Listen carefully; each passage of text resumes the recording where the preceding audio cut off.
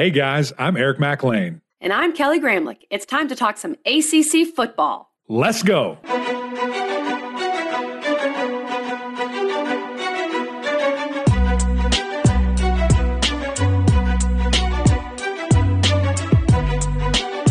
Welcome into the Gramlich and McLean podcast, episode 178. We are so excited for this episode. Max, 78. It's a great number. That was one of your numbers. It's a great one of them. That's right. One of them. This man with all these different numbers.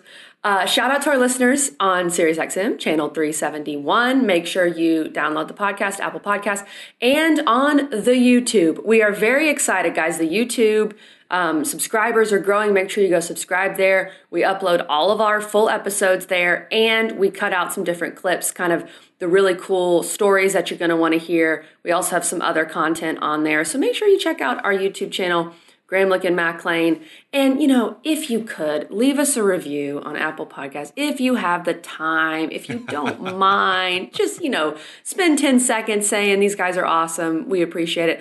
Or on YouTube, leave some comments. Get in on the conversation. We'd love to have that too. Mac, I want to brag on myself for 1 second. I'm sitting in... Yeah, I know. Just let me do it. I'm sitting in my new house. I'm sitting in my new office. If you're watching on YouTube, which looks awesome, by the way. So my background, I'm super excited. Good. The shelves are already here. Okay, I can't take. No, she built them. I watched it. But I assembled. I got to show the people. I assembled this desk all by myself. I didn't think I was capable, and I think now my husband's an engineer. There are 2 engineers in this family because. This desk was obviously very complicated and took a lot of high-level structural work, and boom, it's done. Easy. So I'm pretty proud of myself now. You knocked it out. I'm very excited about the new digs. It looks awesome. The office is incredible. I'm jealous. I want to get into my new house. Hopefully, it's late June. Hopefully, I'll get in there sometime in July. Well, I know your studio. Mac's building a studio in his house. It might be awesome. It's going to be fire. fire. Who knows? Who knows what'll happen? I can't wait. I'm really excited. I'm even more excited, KG, about this guest because we're going back-to-back College Game Day. We have the host, Rece Davis, who is just... He's the guy. He's the top of the food chain. When you aspire to be a host, when you aspire to do things like Rece Davis... He's the ultimate example. He is so prepared, and you'll hear these stories that we talk about in here. But the host for basketball and football, College Game Day, I mean, to hold that is a pretty incredible title. And then he also does the premier events on ABC, on ESPN, College Football National Playoff, the championship when they announce and do the Final Four, unveiling each and every week. He does the draft on ABC, and of course for basketball, the State Farm Champions Classic and the men's NCAA Final Four. Pretty much, if it's a major event, KG, for ESPN, he's doing it. Oh, he's there for sure. And we talk about some of the other parts of his story that I think the average listener might not know. He is a native of Muscle Shoals, Alabama. We get into this. Graduated cum laude from the University of Alabama in 1988 with a bachelor's degree in communication, news, public affairs. He was also named University of Alabama School of Communication Broadcast Department's Outstanding Alumnus for 2001. In 2019, he was inducted into the University of Alabama College of Communication and Information Sciences Hall of Fame. So we're talking with the Hall of Famer.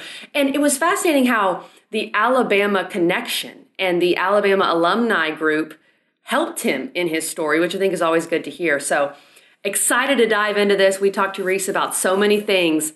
Let's talk to the man, Rece Davis.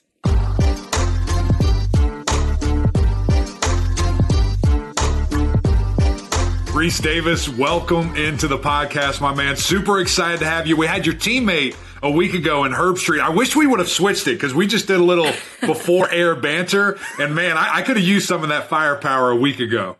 How long is your podcast typically? Well, he actually had another engagement, so he had to shut us down. We could have kept going.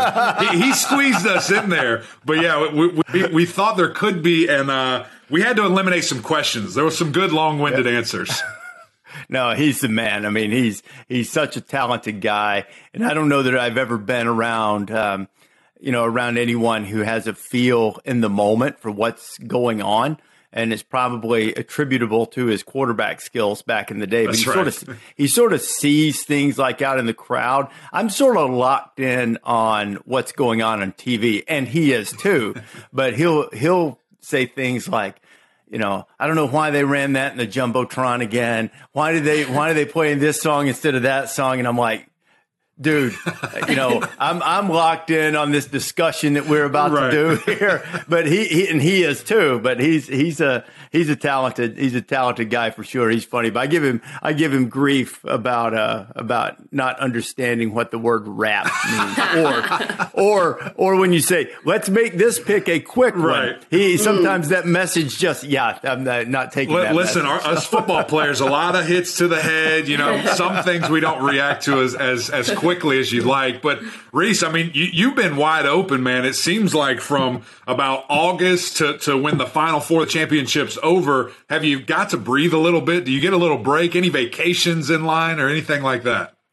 You know, I am right now, and it is a little bit different this year. I, had some discussions with management, and they were great. And I'm not doing the NBA draft for the first time in like 10 years, which I really enjoyed it. Wonderful people to work with. I mean, Billis and I are tight. Nobody's got a better partner in television than I've had for 20 years than Jay. And then Mike Schmitz, and when Woj just come on, and Kendrick was great last year. It was fun, but I kind of felt like I'd gotten to a point, not that we don't break rocks for a living. You guys know that, but I kind of gotten to a point where I felt like I needed some extended period of time. Obviously, with my role in college football, wanted to keep the NFL draft, which I, do all 3 days.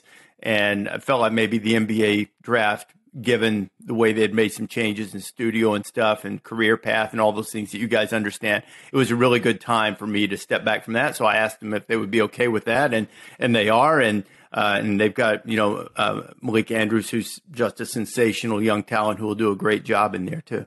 No doubt. Yeah, I bet the NFL draft is something that, of course, we've seen you do for quite a few years now. Is that, and I mean this in the best way, is that the hardest thing that you guys do with all of the information? I know you follow these guys all year, so you're very familiar with the college players, but 3 straight days, that's got to be a challenge. It is. It's a tough question, Kelly. I mean, in terms of whether it's the hardest, it is very different. Game day is maybe what I would term as semi-scripted. It's not, there's no prompter, there's no real script as to what we say, but you have a rundown, at least, topics. And sometimes things get, deck chairs get thrown off if a discussion goes too long or if something happens or breaking news or whatever it might be. But there is at least a place to start. And there is with the NFL draft to a degree.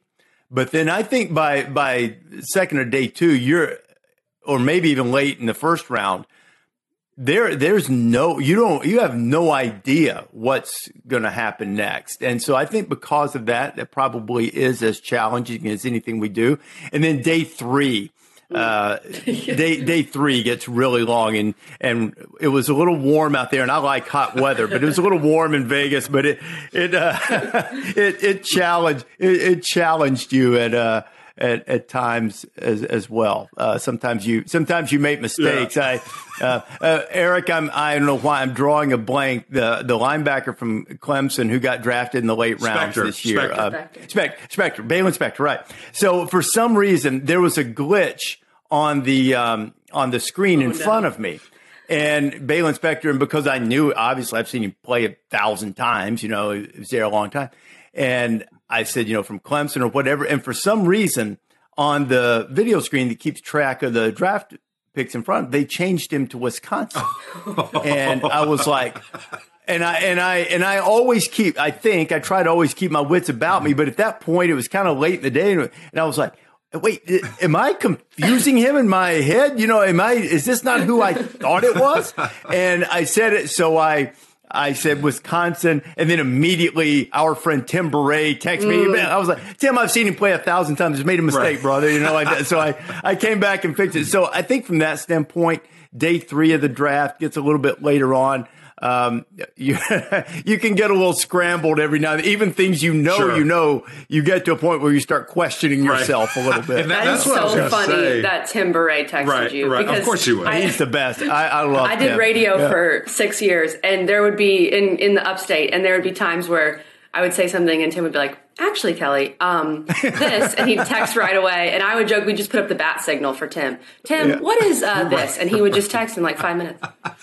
I like it, and it's not very often, but I like it when Tim sends me something and I can tell him, no, that's not what I was talking about. Tim. Like that. I enjoy that. That doesn't happen very often, but no, Tim and I are great friends. Best. We have a mutual great friend in Digger Phelps who, I always refer to as, yes, I know he's an eccentric, crazy old uncle, but he's my eccentric, crazy old uncle. So, and Tim loves him dearly. And so Tim and I are really good friends, and I think the world of it. That's awesome. And I think just going back to the draft and Kelly's question there, it's something where the preparation is just crazy. And I can only imagine from a host perspective where, man, you have to know 300 plus stories and be able to at least pull something out about each and every one of them. So when she says hardest, I knew what she meant there. That has to be just such an unbelievable challenge. How different, I guess, is the prep before we're going off the rails here? We have a rundown. We're going off the rails.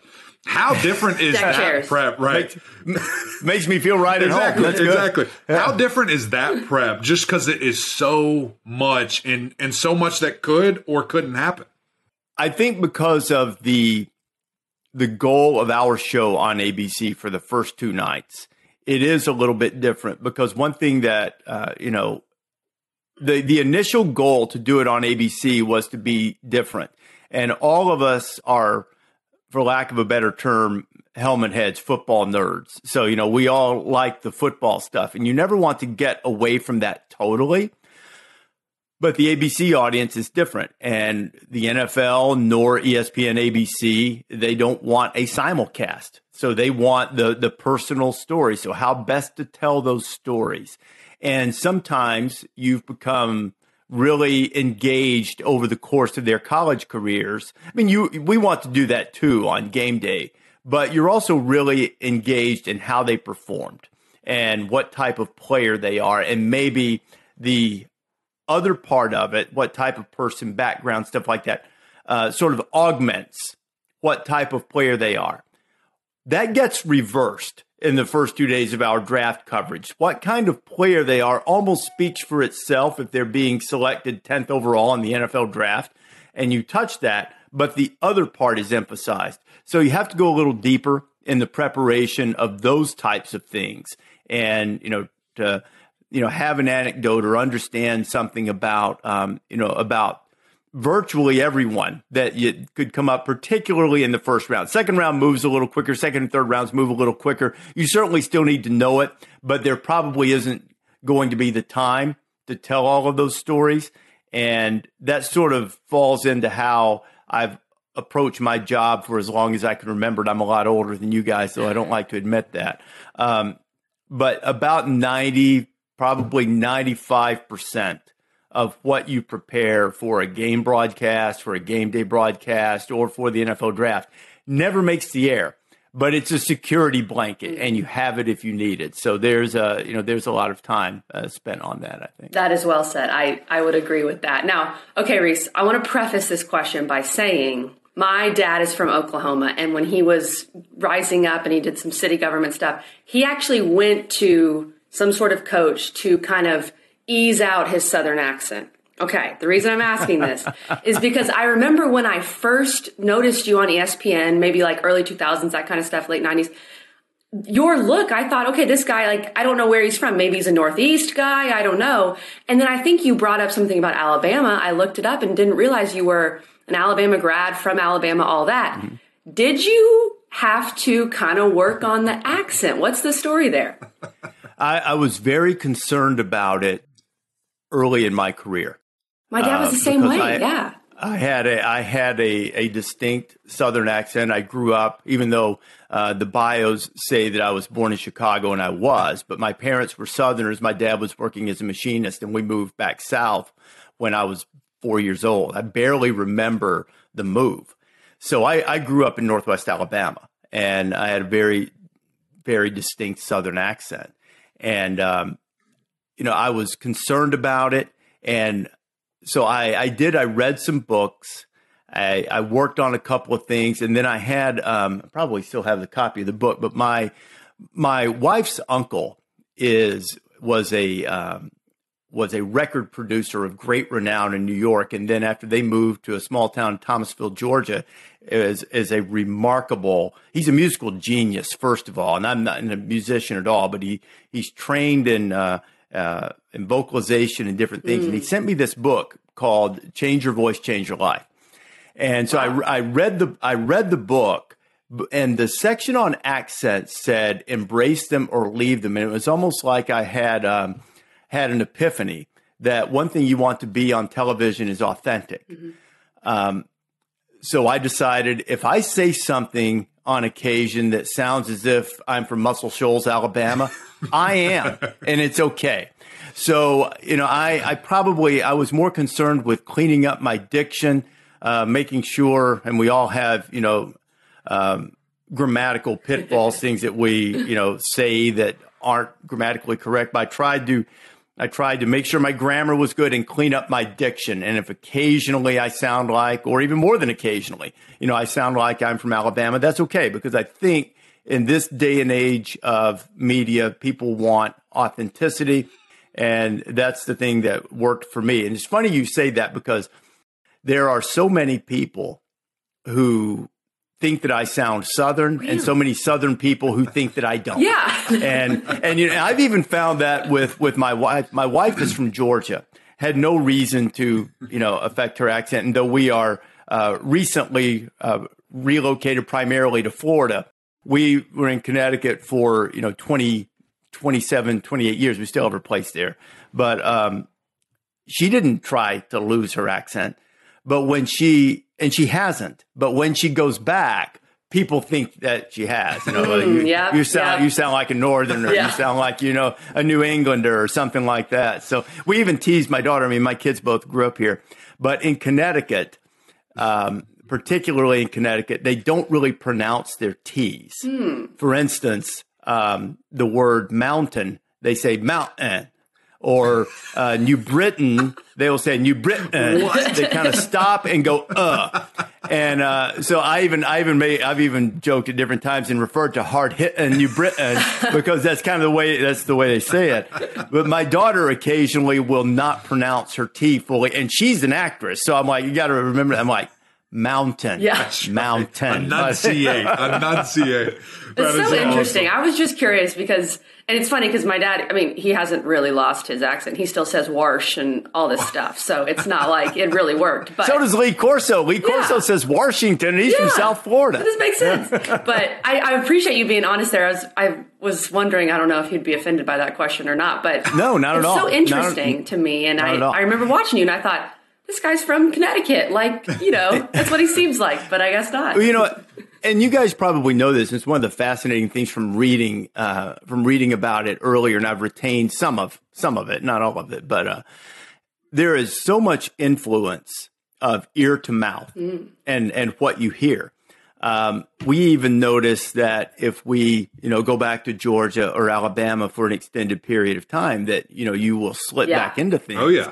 Or if we, even where we are in Florida now, the accent's a little bit different, and you'll catch yourself slipping into things. And one thing we never did, though, is we never embraced mountain, or we never embraced quada. It's still the fourth quarter. It's not the fourth quada, which it is in some parts of Connecticut. Oh man, I love that. Is so funny. A very interesting question there, KG. Good job for the research department figuring that out. So really appreciate them.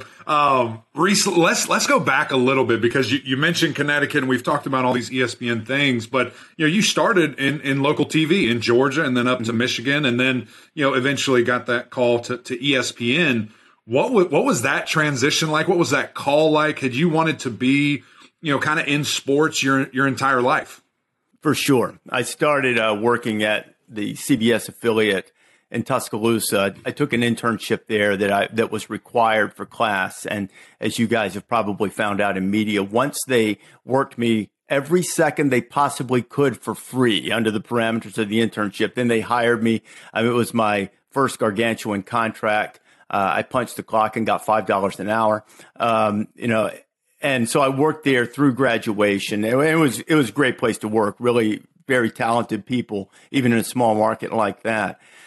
And went from there to Columbus, as you said. And I stayed in Columbus a lot longer than I anticipated. I went there as a news and sports reporter, wanted sports, but it was an avenue.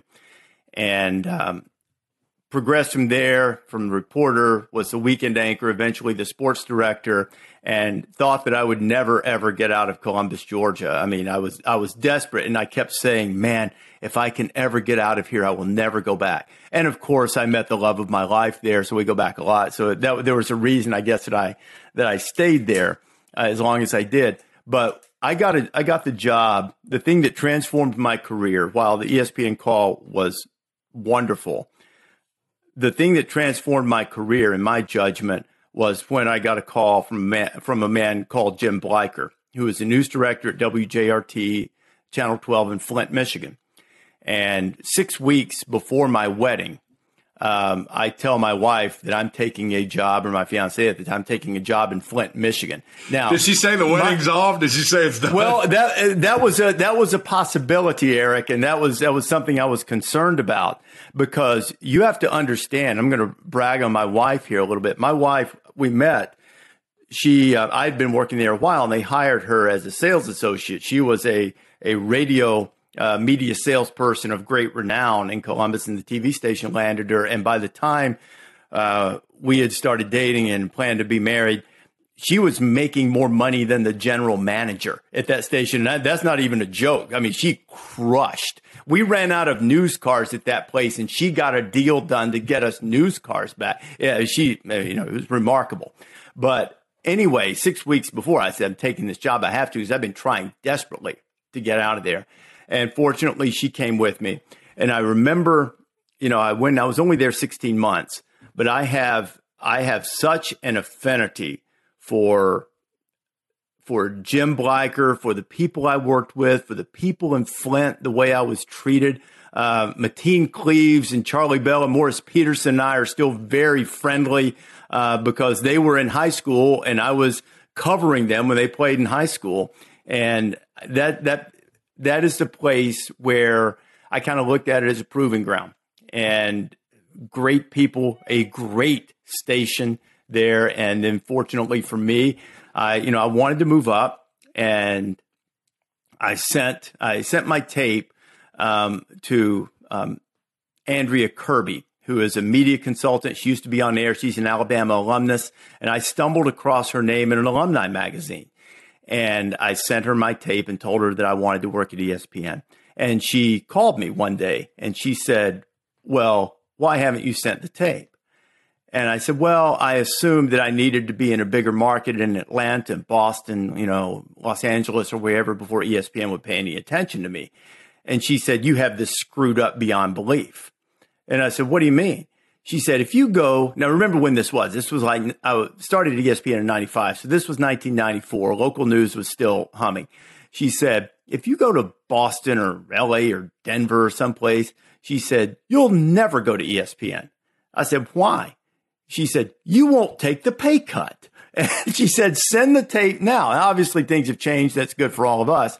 But I sent the tape, and then, and I know this story probably far longer than you wanted, but I was interviewing for a job in Columbus, Ohio, at the ABC affiliate in Columbus, Ohio. And the night before, I was out on a story. My wife got in touch with me and said, a man called Al Jaffe has left a message on our voice recorder and or your voicemail machine, or whatever you call What's them. That? What is that? Whatever those things are. That used to have a machine back in the olden days before you guys were born. There was this machine that you plugged a wire. Believe this, phones used to be wired. And anyway, he left a message on the tape. Watch Seinfeld. There are a lot of good episodes about the voicemails back then. I can't even remember what they were called before they were voicemails. There was something else. Answering machines. Answering machines. Yeah, answering machines. That's it. Yeah. So anyway, I tried to get in touch with him. Couldn't. It was too late. I had to drive to Columbus the next morning to talk to them. So I drove down, and I ended up talking to Jaffe on a payphone, pre-cell phone again, payphone in the parking lot of a Wendy's across the street. And I told him, I said, I realize I don't have any leverage and I'm not trying to, to trick you or anything. I said, but I'm about to go in for an interview and I think I've got a really good chance to get this job. Ohio State, Buckeyes, good place to work. And he said, if you want this job, don't take that one. Put them off. Now, I didn't know if I was going to get the ESPN job, but the next week I flew out to ESPN. I was able to sort of delay things in Columbus for a while, and then went out, talked to them, and then a few days later, we were sitting in a little tiny house that we had bought in Flint, and got the call offering the job, and it was really a great moment. Wow, it was remarkable. And I'm sorry, your people, all your podcast listeners said, yeah, okay, can I scroll forward past all of this? No, it's about the journey. And I think we love asking that story to when we have ESPN people on, because every story is so unique and different. And all of them kind of start with, you won't believe this, but this is how it happened. I know that's mine and Max for sure. But okay, when you get to ESPN, and I know, look, you did the NBA draft for so many years. I know you've done some international soccer. You've done a lot. You've done everything. What is it about college sports, though? Because I think most of our listeners associate you with college football, college basketball, college game day. That's what they really know you as. So was it your upbringing in the South and being around Alabama? Mm-hmm. Is that why you really wanted to stick with college sports? It is, and that was always the goal. Not that I wouldn't have been open to anything else. I mean, as you mentioned, I did NBA Tonight back when they used to have those shows on ESPN2 where they put a 2 in the middle of it with the grunge graphics and made you think you were really cool when you did that. But that was a really fun show that I loved doing. I did RPM Tonight. To your point of being from the South, when they asked me to move from NBA to RPM. I told them, I said, look, if you're thinking, hey, let's get the Southern dude to do the car racing show, I said, you got the wrong guy. I said, I've been to one race in my life, and it was working in television to cover it. I said, now I will learn it. I said, but you don't need to go in with the expectation that because I grew up in Alabama that I know anything other than Dale Earnhardt drives the 3. That's all. You're not Marty know, Smith. You're not Marty Smith. I'm not Marty Smith. No, I was not. Or Ryan McGee. I was not. I did not have that background in it, and so I did that, and did the soccer and did horse racing, all things that were completely out of my wheelhouse, and I think it helped me long term to not only learn how to prepare things that you don't know or don't have any preconceived notions about, but just it gives you some confidence to be able to execute some things that are outside your field of interest. But my goal was always to have the most prominent position that I could in college football and college basketball. And, I've been asked many times if game day was my goal, and it wasn't. Now, I love game day, and I think I have the best job in television. But, Chris was hosting that show, and I didn't feel like I had to have that.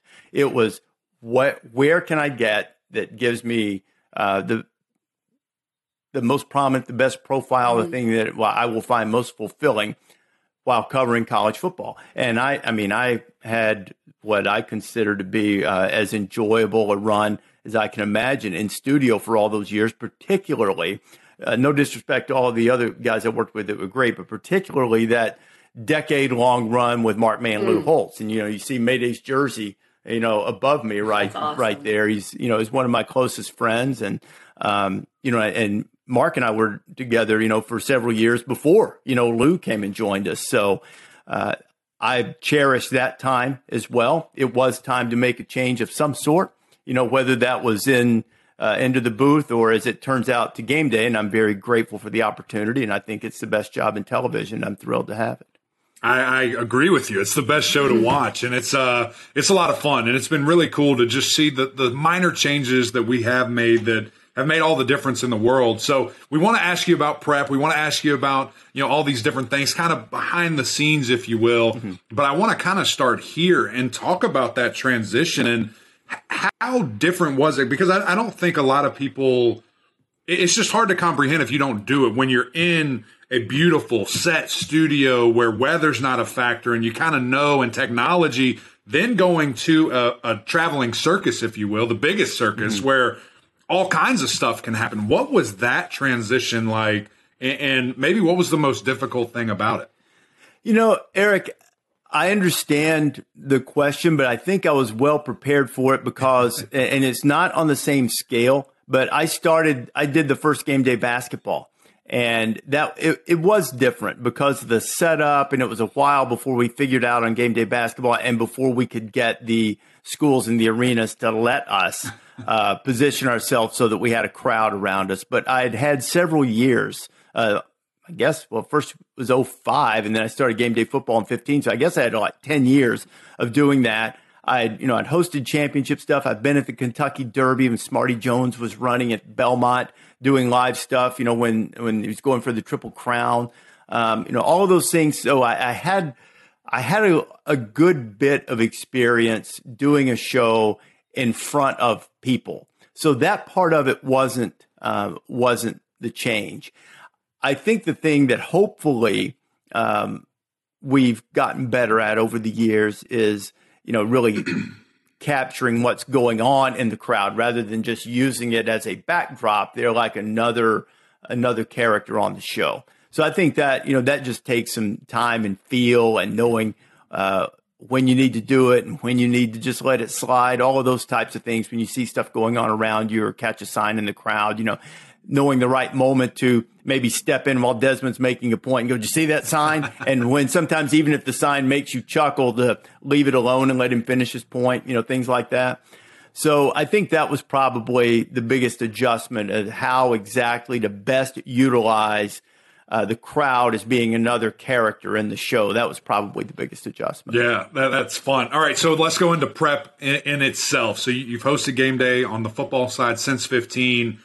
Let's just say, you're at Clemson, one of my favorite places, and it's game day. So what does the following, or I guess before Sunday to that Saturday, look like in regards to prep? Because I'm sure there's a lot of Clemson elements, but also, primarily the other massive games that are happening that day as well.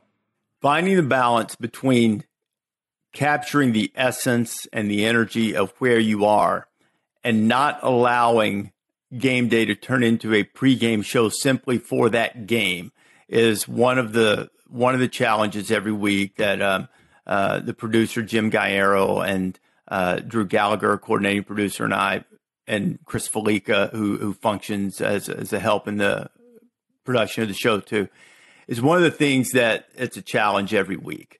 So you want to give the venue its due, but it's also the pregame show for the entire day in college football. And so the prep, I think finding that balance is where it starts. And the prep on a very light scale really starts with a few texts on Saturday afternoon while we're watching the other games. I mean, it already starts. By Sunday, we were already talking about it. We usually have several calls, and Jim and I are constantly, emailing or texting. We don't really have a set method of communication. It really probably depends on whether I'm sitting at my computer doing something, then it probably is an email, or otherwise, if I'm just, thinking about something, then maybe it's a text that I send him, or vice versa. And so I think because of that, I try to organize the games every week, not only everybody in the top 25, but other relevant games, importance, storylines, anecdotes from it. You try to talk to people about it, maybe reach out to somebody who's, called that team or whatever. You can't do that for every game. I wish I could, but you have to realize how to best spend your time. So you kind of identify a few games each week you'd like to do that. If you have contacts on the coaching staff, maybe you call one or two of them to see what they're thinking and planning and how that might help you in preparation without divulging any state secrets or whatever. But it's just sort of a continuous process. A lot of people will ask, how many hours?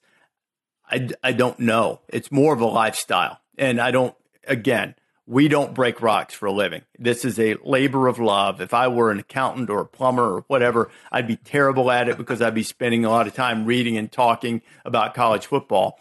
So it's sort of a lifestyle. I think from the time late summer, mid to late summer. Like I already have started in the last few days, this big file I do every year with just basics that I put in this spreadsheet. I'm terrible with spreadsheets, by the way, but I found it to be the most efficient way to be able to go back and reference things.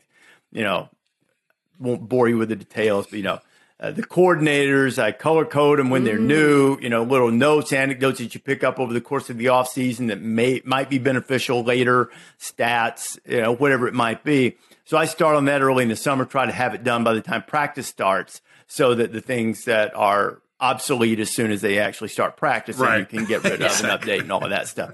So it kind of goes like that. And once that starts, it kind of runs all the way through into the season. So how about, I want to refer back to this, as you said earlier about, 90% of the prep, or I'm sure it's a little less than that, but all that prep that you do doesn't actually make it or doesn't get used.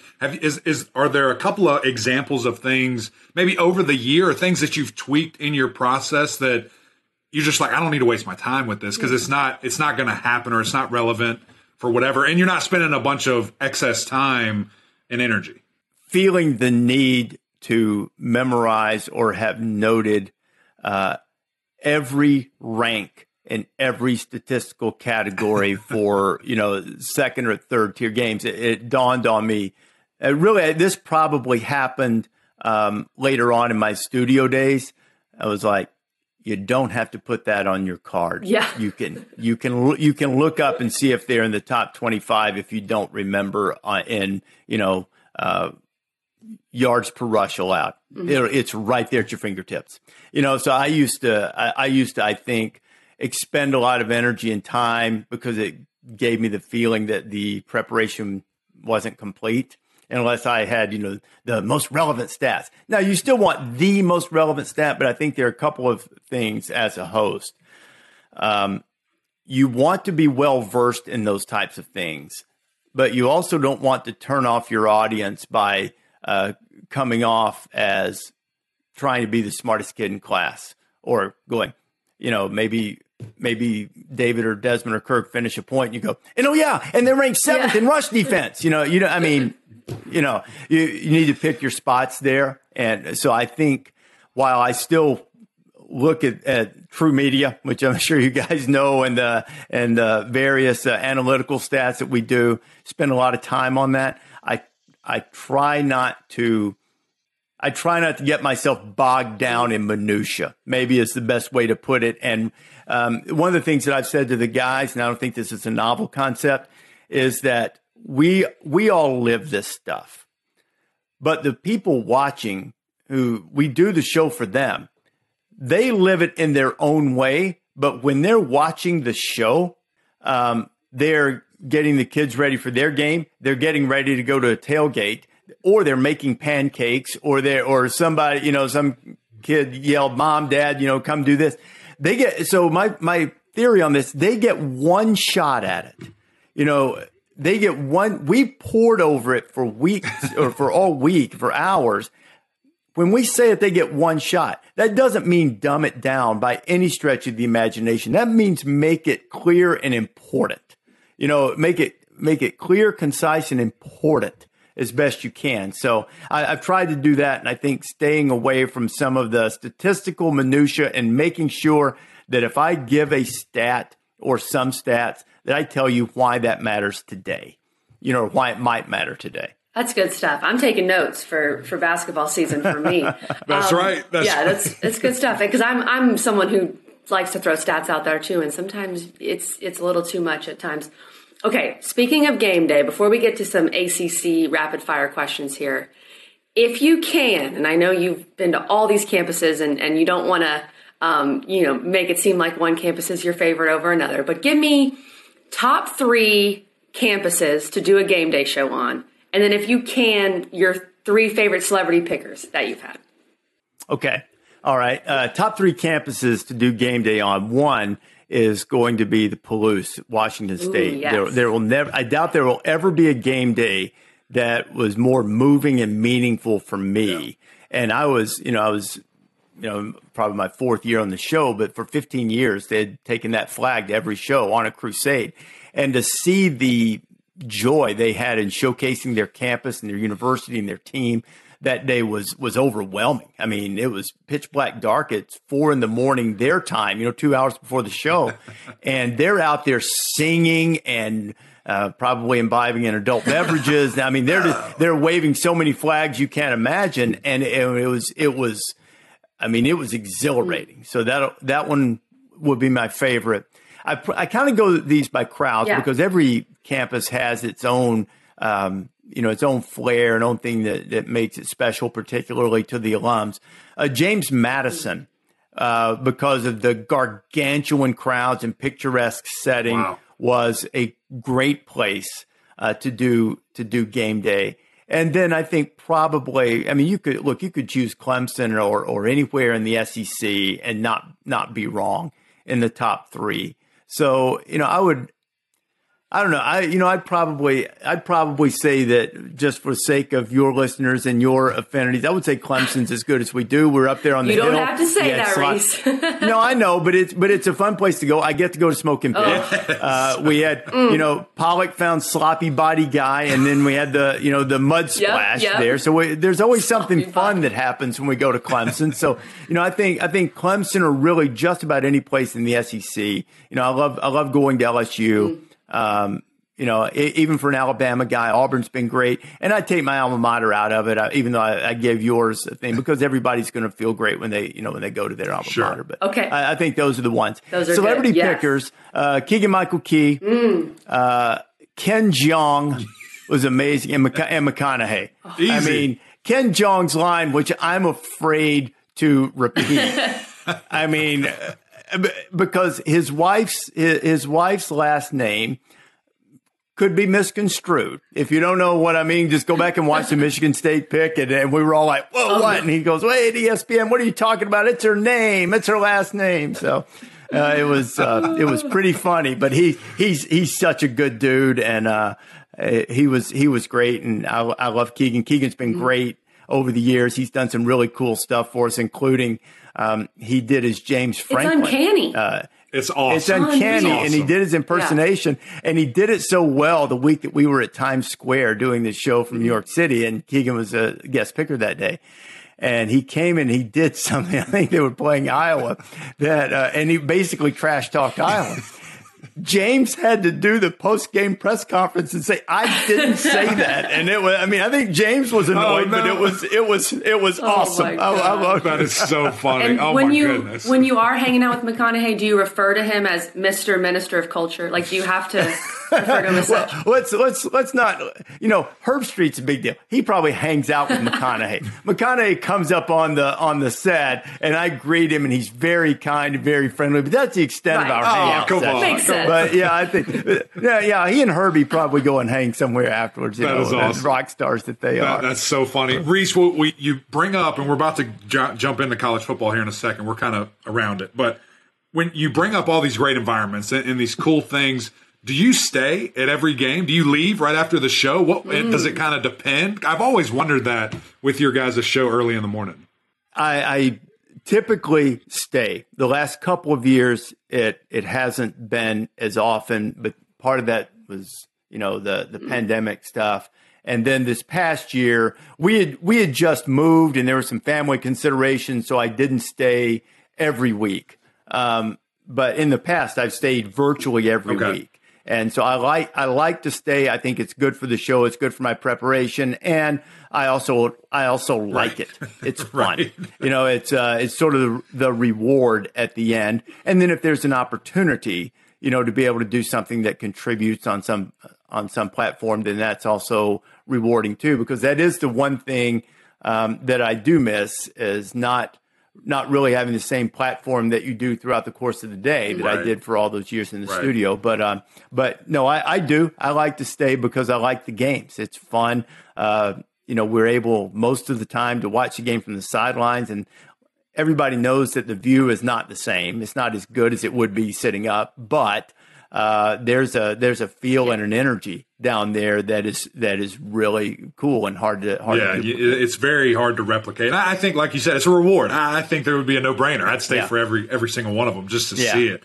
All right, so we've kind of danced around college football. Let's dive into it, and because this thing is changing very quickly, and you, of course, have seen it from a lot of different lenses, from a lot of different angles, and seen it change, quite a bit in your career as well. But, two things that have just been on the front line of every discussion, it seems like, is the transfer portal and NIL. And they happened at the same time, where the craziness, and just in your opinion, what is the state of college football right now?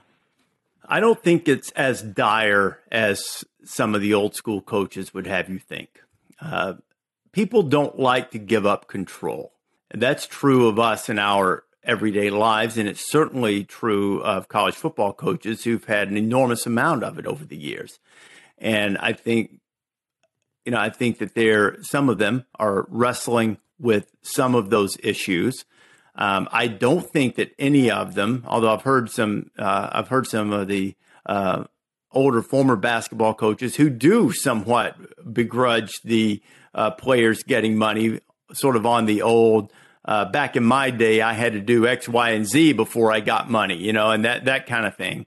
But it's a different world out there. And in many cases, these guys are more marketable than they ever will be in their lives. And it's wrong, to deny them what every other human being on the planet can do. And that's capitalize on your talent or your marketability or your popularity or whatever.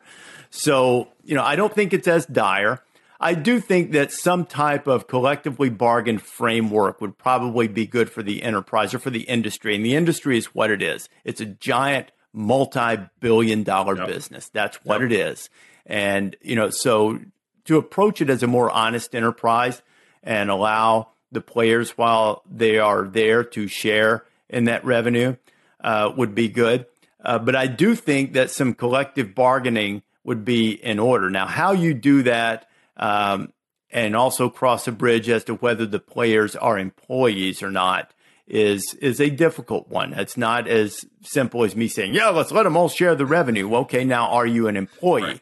And if you are an employee, then you give up some of the freedom that the transfer portal has given.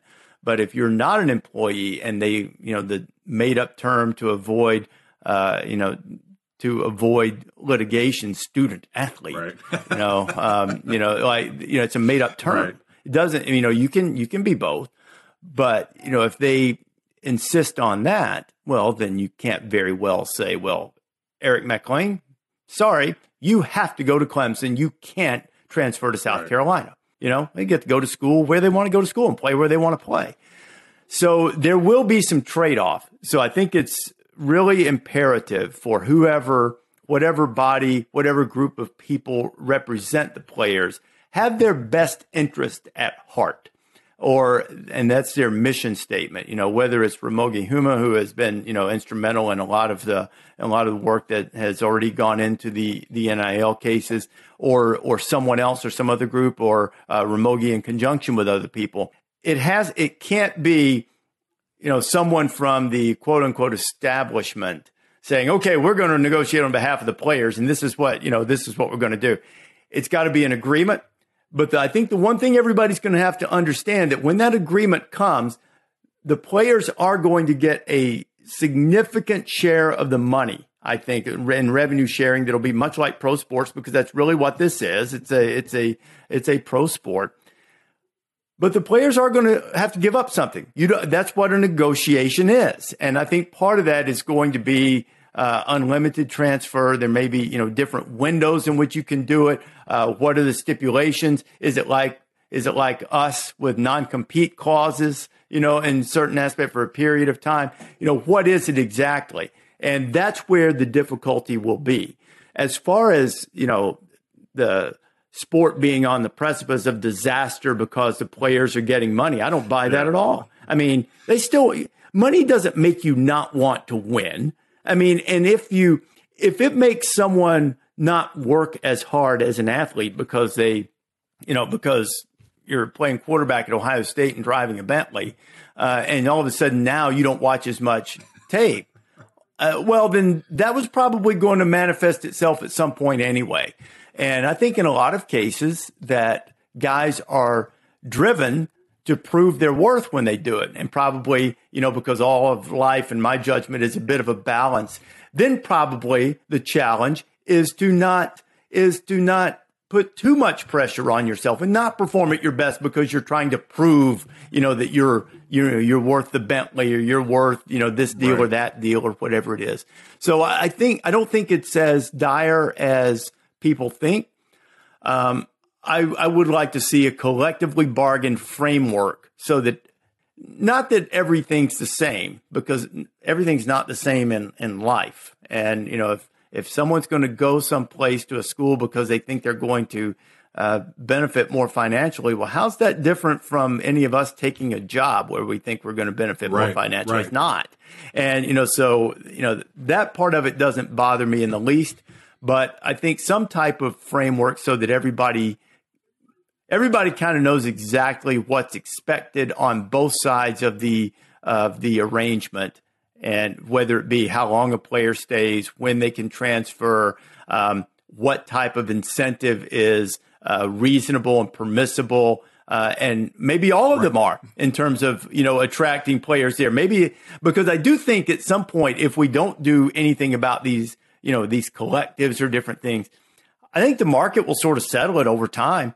Because how many times would it take for someone to give of their personal wealth to contribute to this and have things go a little sideways before you go, nah, well, let's see here. Before you go 8-4, 5 straight years. Like, what are we doing? Yeah. I mean, the market, it might not, but that might not be the best way to settle it. Maybe a framework or a parameter is better, but I do think that if left to its own devices, the market will probably settle it to an area that, separates the competitors. I completely agree. It's just a matter of time. And I think all three of us are very aligned in thinking and kind of how that goes. And the fact that, yes, we all agree it should be that way, but there's going to be some rules. There's going to be parameters. There's going to be things that the athletes in turn have to give up. So I love that, man. Very well said. Let's jump into a little bit of rapid fire here. We're going to dive into some ACC stuff. We've asked every guest this, so it's been very unique to see the answers and the trends that we've had here. But Reese, give us your number one quarterback in the ACC going into 22. You tipped me off, so I started thinking about this question. I'm going to say Tyler Van Dyke from Miami, even though, new offensive coordinator, new system, I get it. And I do have one major issue with the Connecticut native. He showed an egregious error in judgment by going to Suffield Academy as opposed to going to the Avon Old Farm School for Boys, which is the finest boys' school on the planet, which made me want to pick Tyson Pumachan as the best quarterback in the ACC. But I go Van Dyke by a hair over Brennan Armstrong, even though Armstrong doesn't have any of his offensive line back. He's got a new system, but I mean, he's fun to watch too. So just by a hair. And there are a lot of other guys. I mean, Malik Cunningham has put up ridiculous numbers. He's it's a quarterback rich league, I think, this year, and some guys who could really break out. But I guess I'll start with Van Dyke. He's probably the guy who's going to wind up being the best pro prospect by the end of the season, I think. But you have to also remember that last year I was ready to, and I still love him, but I was ready to give the Heisman to Sam Howell last year. So, it works out. Things change. Well, he carried them on his back, and that's not a shot at him. But I said that to say that that's what gives me pause a little bit about Van Dyke, because new system around him, and they do have some offensive line issues. Virginia's got everybody new up front. So I have pause about both of those guys because of the people around them, not necessarily about their talent. But that's and I like that. I think with Van Dyke, a lot of question marks at the receiver position. Charleston Rambo was such a not a crutch, but just a security blanket for him. The one thing with Brennan, he's got his guys back throwing the ball. So if he can get a little protection, I like that pick. I think both those guys will be very successful. How about defense? Best defense in the ACC. You got a couple of good options here.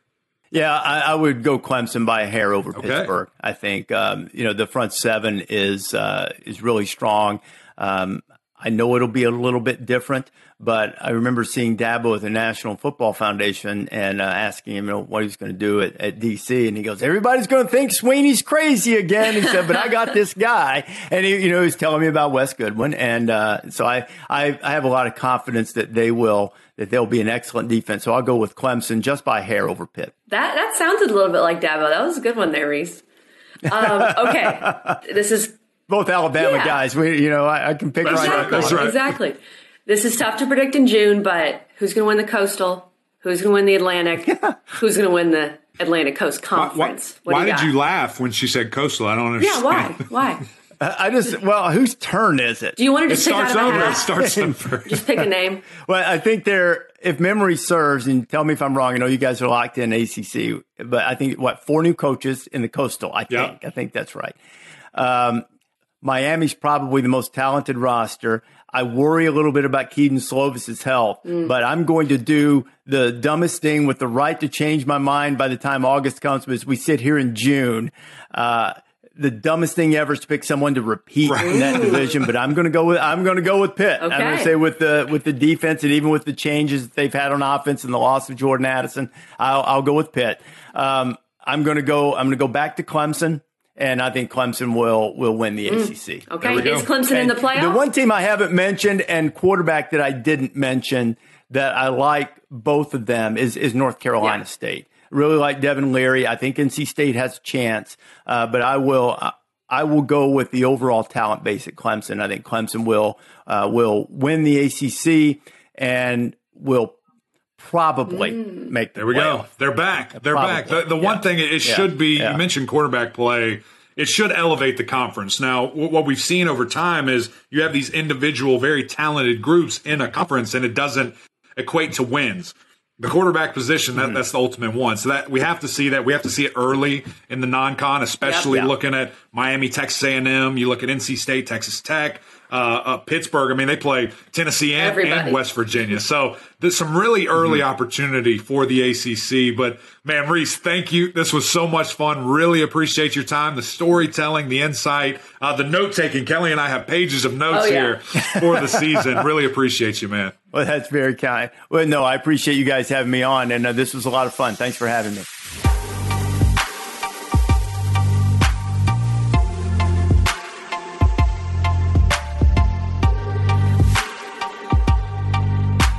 Man, Reese Davis, those stories, we kind of touched on it on the front end, were just really cool and enlightening kind of to hear his story about how, his wife almost left him because he was going to Flint. I'm joking. I don't know if he said almost right. I might have been changing the story a little bit, but it's always helpful. Let me just say this.